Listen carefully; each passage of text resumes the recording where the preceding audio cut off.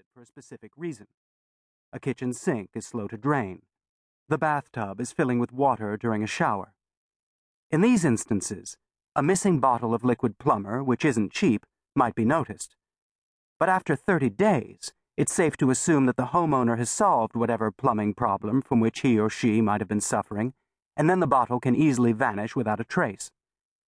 Sure, the client might one day think, "I thought I'd bought an extra bottle when it was on sale. I didn't think I had used it all up." But as long as Martin followed rule number 2, these thoughts would be quickly dismissed. Always married, without children, maids, or dogs. Rule number 2 was based upon a theory that Martin had proven long ago, and one that he considered to be the keystone of his success. When items go missing in a house, the suspicion of theft occurs only if the possibility of a thief exists. The secret behind Martin's success was that the possibility of a thief operating in his clients' homes never entered their minds. And as long as the notion of theft didn't occur to a client, he would never be caught. This was achieved by choosing all clients with great care. Single people, particularly those living alone, made for poor clients. They were simply too incalculable. When a person lives alone, he or she can monitor household inventory rather closely, and often does. Take Martin, for example.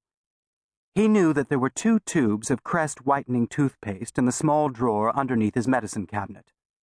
He knew this with certainty, because he was the only one doing the shopping for his household, and he alone used the products that he purchased. If a tube suddenly went missing, there was no one in the household to blame for the disappearance but himself, and therefore someone outside the home must have taken it. If these disappearances happened often enough, the possibility and probability of a thief would eventually enter Martin's mind. And because he lived alone, the identity of the thief would prove to be quite a mystery. Mysteries promote investigation. Investigations inevitably lead to evidence.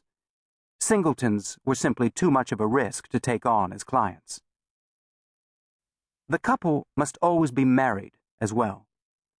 Roommates made the worst potential clients simply because household expenses are often split between roommates using odd and indiscernible formulas that inevitably lead to strife. Roommates, in Martin's estimation, seem to always be fighting over whose bologna is sitting in the meat drawer, who used whose shampoo, and who made the 39-minute call to Denver on Wednesday afternoon during peak hours. Roommates, no matter how friendly they may be, always live with a certain level of mistrust for one another, and therefore, when something goes missing, it is usually assumed that the roommate took it. The possibility of theft easily and immediately comes to mind with the presence of a roommate, and thus it becomes an option to consider.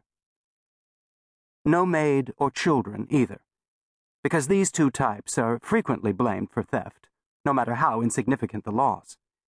Sticky-fingered maids and dishonest children are so common that they have almost become cliché. And no dogs, because dogs bark at strangers and bite. Martin didn't like being bit. One might think that the presence of children and maids and even roommates would be good for a man in Martin's line of work by deflecting blame from himself and placing it upon more likely suspects. But this is where Martin separated himself from the amateurs. Though it might seem initially beneficial to have a theft blamed on a maid or a roommate, their mere presence establishes the likelihood of a theft. Their existence allows for the possibility of theft to enter the client's mind, and once these maids and roommates are cleared of all charges, the suspicion of theft lingers. An investigation begins. Investigations lead to evidence, and evidence leads to discovery. No, the key to Martin's success lay in the fact that his clients never really noticed that anything was missing. And when they did notice that an item was gone, they simply assumed that they had misplaced the item, lost it, or that the item had been moved or used by their spouse.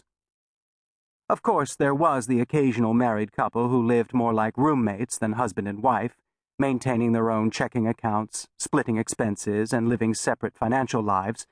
But Martin's careful screening process also eliminated these couples as potential clients.